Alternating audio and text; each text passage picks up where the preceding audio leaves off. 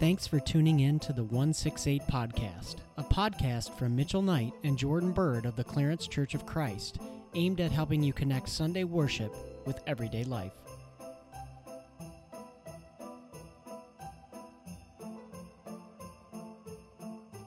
Welcome back, everybody, to another episode of the podcast.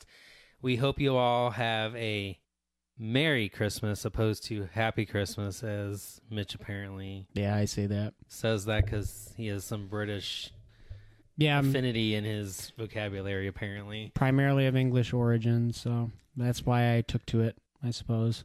But Merry Christmas, everybody. We hope you have a good week and day when you do celebrate Christmas and enjoy time with your family and friends and all the things you get to do associated with celebrating the birth of our Savior Jesus.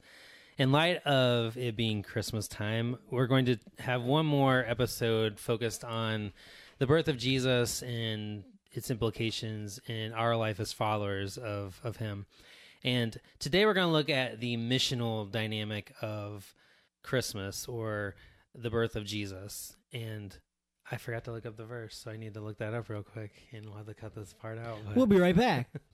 the missional component of the birth of Jesus or Christmas, at least one place where we see that can be seen in Matthew chapter 1, where Matthew is capturing the birth of Jesus and how he writes it in his gospel. But in verses 22 and 23, we encounter this. All this took place to fulfill what the Lord had said through the prophet.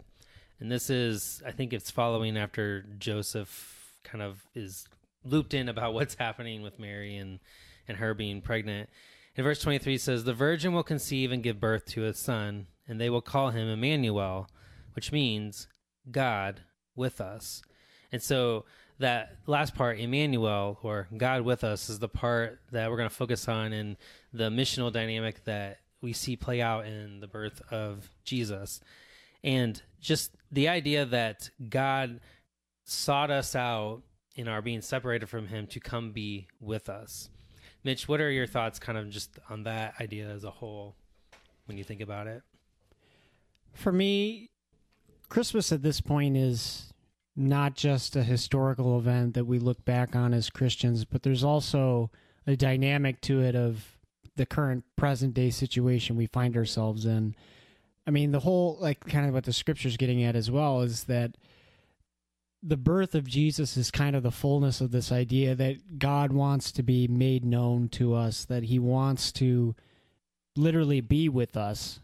And I think it's a call for us as well to understand that God wants to be with us. He wants to be made known to us. And now we, after the ascension of Jesus, have the wonderful opportunity to help God be made known through us and our example, being made into the image of a little Christ through the Spirit. So I think that's kind of what I mainly get out of it, as God has made himself known to us, and that's a joyous occasion to celebrate. It's also a call into the mission field, and, even in this season, it's like, well, why do you celebrate? Well, like, what are you doing? Why do you go to church on Christmas Eve? Why do you do this? There's so many doors that open for conversations about who Jesus is, and yeah, I think those are just some of my thoughts on it.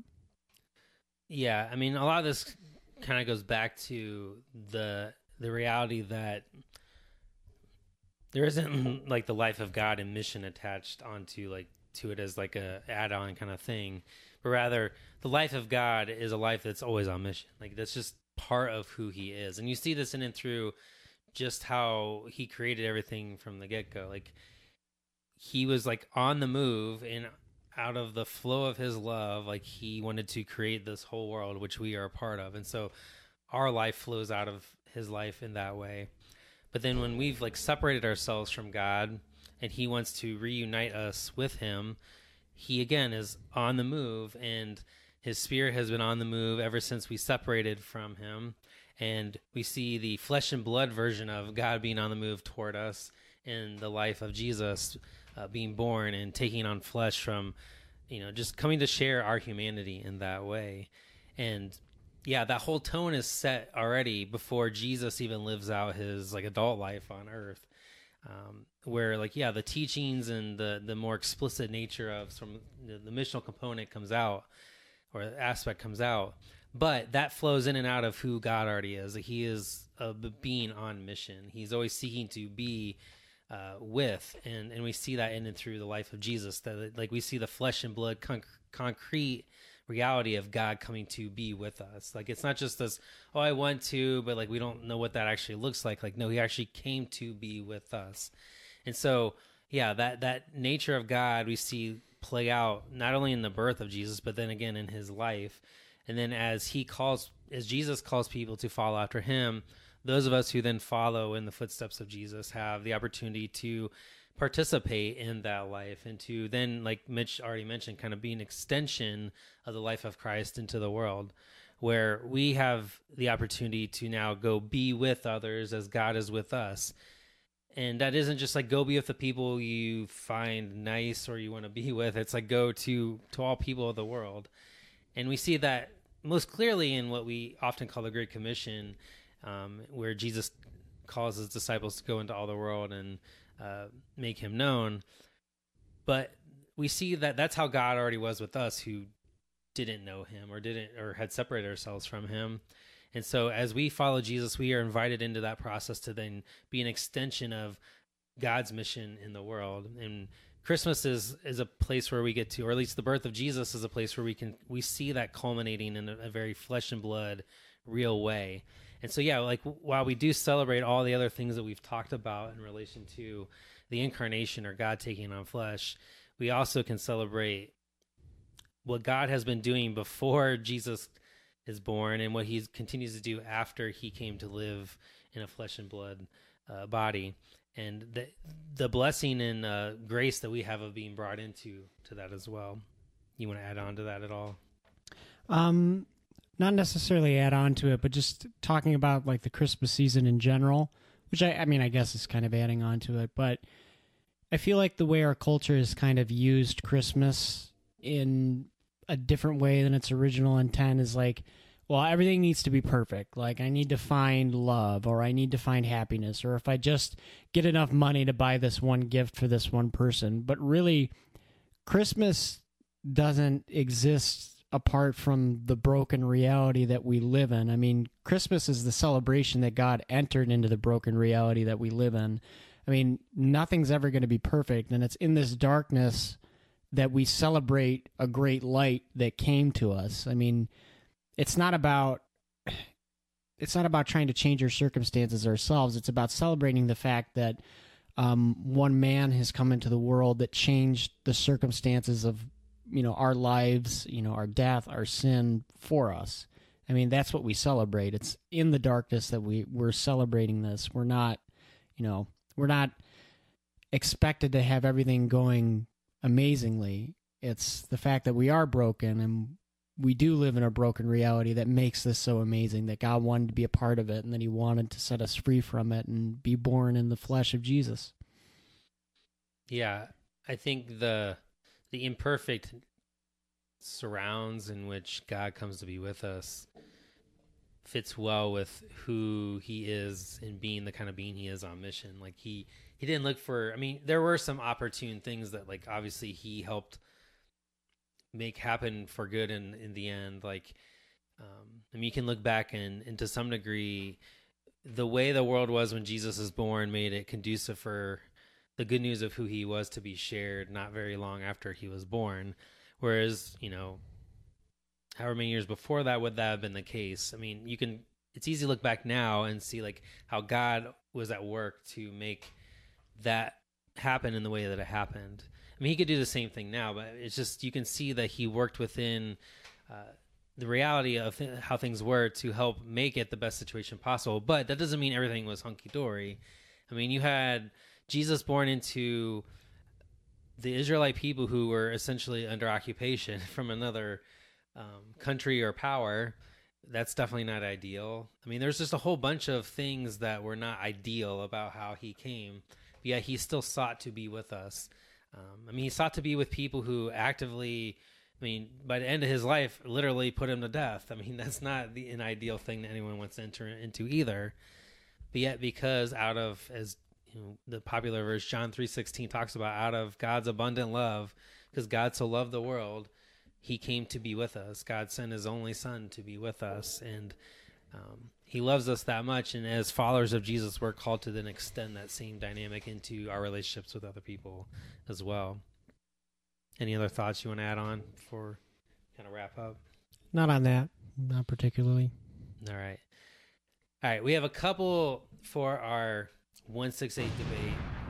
We're going to do things a little bit differently than we have in previous episodes, where we have two sets of pet peeves of Christmas, if you will, that we're both going to ask each other about and then give our answer or commentary on those 5 things. So you want to go first? Like, do you want to ask me first? Or you want me to ask you first? I could ask you your questions first. So these are different sets of things, but I'll address the first set and then I'll ask Mitch the second set. So I think the way you, let me know if I word this incorrectly, but like, do we have any knowledge of Mary riding on a donkey? Okay, so pet peeve number 1 about the nativity scene with the whole celebrating Jesus being born. Do these ultimately matter?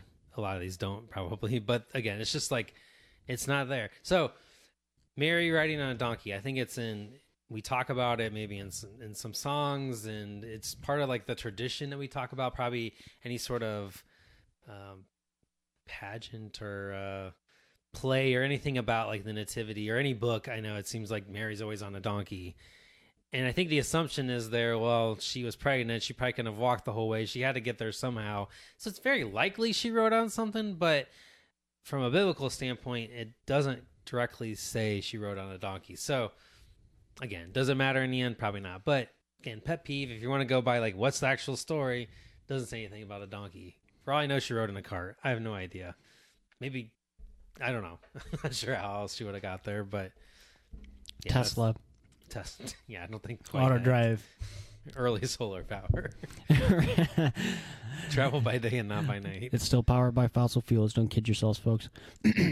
So what's going on with the whole guest room situation? That's another thing you wanted to bring up, right? All right. So pet peeve number 2. And part of this has to do with, I think, the translations we have in English, where when it says Mary and Joseph get to Bethlehem, they're looking for a place to stay. And a lot of translations will say there was no room for them in the inn.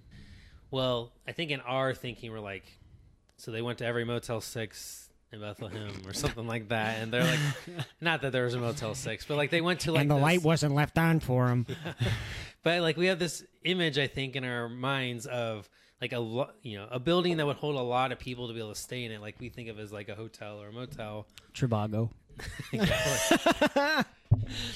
And that's not exactly probably what the wording there is getting at. It does have to do with like a guest space.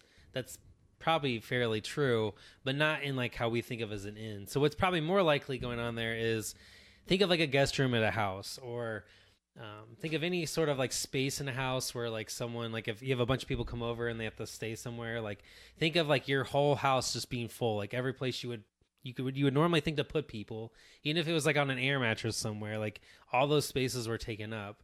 And so likely what it's talking about is they're talking about like, you know, this was extended family coming from all over the place for a census.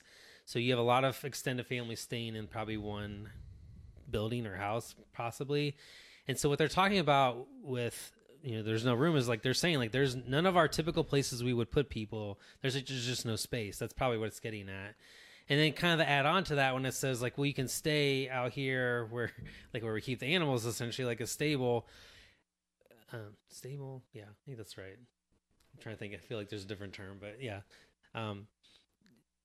We often think like it's like this detached area somewhere else. And, what's the guy's name? Bailey. I forget Kenneth Bailey, I think is the guy's name, has a book called Jesus Through Middle Eastern Eyes. I think that's what it's called. And he talks about this specifically in that book. But he makes the argument that what the place where Jesus was probably born was probably more of like a lower level, like kind of add-on area where animals would be kept overnight.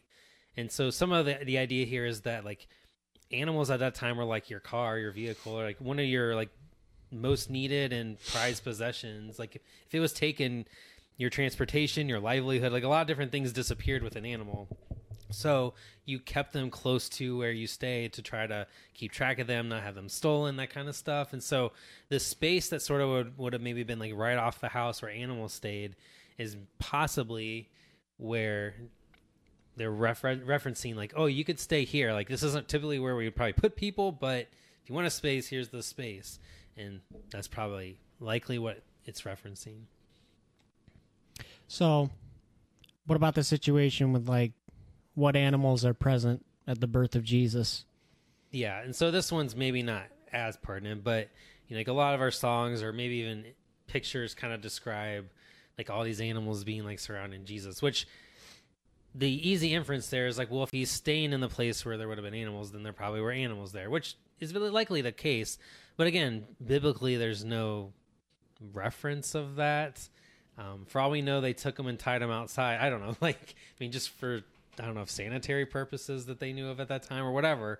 Who knows? Again, so that's maybe not as high on like a, you know, they could have been there, they could have not been there. The point is, biblically, it doesn't say one way or the other. So like this, like need to have animals present in like our depictions of the Christmas story maybe isn't as pressing as we maybe often make it. But I get why it's referenced. So this is probably least of my pet peeves maybe. And it's one I just kind of ran across, so I added it in there for sure. Was Jesus quiet as a baby? I mean, you were there, right? You know. Yeah, whatever. No, I mean, so like we have, you know, the songs talking about like, you know, baby Jesus not making any sounds or sleeping quietly. And I mean, like any baby who sleeps a lot, yes, there are moments where they're quiet. So like Jesus probably was like that as a baby too, but does it mean like he never cried? Like, I don't think because he's the son of God just means like that part of humanity was just like, we're not going to take that one on. He would probably cried like any other baby did. Don't they kind of need to do it to lubricate their eyes? I thought babies need to do that after they're born. Maybe from that end of it, or I don't know. I'm probably the wrong person to ask that. But I mean, I think it's partly of a just natural trying to like, it's what other way do I express what I need kind of a thing. Like, I mean, this is like any parent with an infant. They're crying, they want something. I have no idea what they want, but like they're obviously doing it for some reason. It's not just like, I just want to cry to make you feel miserable. Like there's a reason they're doing it. So anyway, I do think it's very likely that Jesus wasn't just like this perfectly content, docile child who never, you know, made any noises or something like that. All right, what's the last one? You just had something about like the three kings. All right, so we often talk about like the kings who brought gold, frankincense, and myrrh to Jesus as gifts. And so the easy reference there or inference there is that like, well, there's three gifts, so there's probably three people. But it doesn't say there were only three people. It just references three different gifts, but there could have been a whole more than that. There could have been, I don't know, maybe there's only one person. I don't know. I mean, I guess this is magi, so I think it's the idea it's plural there, but there's a plurality probably with it. But they're just wise men, and so like we have no idea. I mean, some of the tradition even tries to give like names to these guys. Even that's not a certainty. It's just like what's been kind of become associated with those guys. But were there 4? Were there 5? Was their whole caravan with them? I mean, for as far away as they're traveling, it's very likely they probably had more people than just them that came. Like, they could have had servants for all I know. Who knows? If they're wealthy cooks, I don't know. Like, all these different things that there was probably a whole caravan of people all together. So, yes, I get where the three kings thing comes from, like, because of the three gifts. But the reality is we have no idea. We don't know. It doesn't directly say in the Bible. So anyway, those are some of my pet peeves with the nativity scene. Did they ultimately make a whole lot of difference? No. Nothing really takes away from who Jesus is, that he's the Son of God and he's our Savior, and what he accomplishes in God taking on flesh. So anyway, just some fun pet peeve things to share. All right, so Mitch, you have some Christmas pet peeves that we're going to look at, or at least get your take on these sort of either or kind of things. So real or fake Christmas trees? So the running theme for a lot of these questions is going to be like, I don't really care. Like, I just think it's ridiculous how inflammatory people will get with these kinds of arguments. I think personally, I've done both. I can see the positives and negatives in both. With where I'm at, I like synthetic Christmas trees. They're easy to store. You don't have to go out in the cold to get them. But I mean, like, if I had kids or something like that, and I'm living out in Clarence like I was, I'd probably want to give them the experience of getting a real tree. But you gotta have a little basin with water. Either way, your cats chew it. So there's a negative for both options there. But yeah, I would say I like synthetic trees better. Okay. Non-GMO synthetic trees. All right, so sticking with the whole tree theme, angel on top of the tree or a star on top of the tree, or is there another option that I'm maybe unaware of? A fairy. So I'm gonna turn it. Thank you, Bob the Builder, for a fairy is apparently an option that I learned with my kids a few days ago or a week ago. He's not talking about the ship either. So yeah, let me answer a question with a question. Is like the term star relevant to the birth of Jesus story? I would assume so, but I don't actually. Yeah, I'd say so. Star of Bethlehem, that kind of stuff. But so can the angel to some degree too. That's the second question. Is an angel, related to the birth of Jesus? Of course. So again, don't really think it matters. It's like whatever trips your trigger. It's like, don't bow at the feet of your Christmas tree and worship it, but both are relevant to the story of Jesus. And, I mean, one's the messenger, one's the miraculous sign, I guess, in the sky. The tree is pretty much like a green memory holder to some degree. Yeah. So again, and decoration, but it doesn't matter. All right. Doesn't matter. So going a little bit, well, it's still related to the tree, I guess, but this could go beyond the tree too. Thin light bulbs or fat light bulbs for Christmas lights? I've done both. I think I prefer thin just because, they still shatter. We learned that from the Christmas Gala. Because it was one of those exhibits where, I don't know, one of us must have stepped on a little thin light bulb. Ones are a little bit harder to break, I feel like. But. Yeah. But yeah, the large light bulbs are harder to store, and I feel like they're more easily breakable. You know what I mean? Whereas I don't know how people did that forever, but they must have been more durable glass or something. I don't know. But. I just say thin light bulbs for the convenience. I think they look pretty good here. So. All right. So sticking with the lights here, colored lights or white lights? Like, the whole, or I guess we could add in here like blinking, not blinking, that kind of. Yeah, I would say no animation. No tuning your tree into like 97.4 radio station and having it set off epileptic fits all over town. It should be static, but again, like I've seen, like, it depends on like the decor in your home or whatnot. Like I think like people that have, like we have a synthetic tree in our dining room at home, which has white lights, which is very pleasant. But then, the one in the sunroom will be colored because, most of what's in there is white. Like there's white carpet, so it refracts the light better. And so again, it depends. Annoyingly like I'm evading answering for one side on all of these, but that's kind of the point. All right, last one. How long can the tree and or decorations stay up after Christmas Day? I would say until July, because that's where Christmas Part 2 is celebrated in July. So yeah, no, but in all seriousness, I think it's like whenever you want to take them down. I don't think there's like a real hard limit on it. I think most people have some kind of nag at them where, after a while it's like, okay, well, it's February, it's March. It's like people want to get to the warm weather if you're up north. So it's like the Christmas tree at that point is kind of like, all right, maybe if I put this away, it'll start getting warm. Maybe the outdoor elements will understand that it's supposed to be warm. But yeah, I don't have a hard cutoff date for sure. I'd say a typical, like for me, typically would be like within the time frame of New Year's, sometime in January, it typically will come down.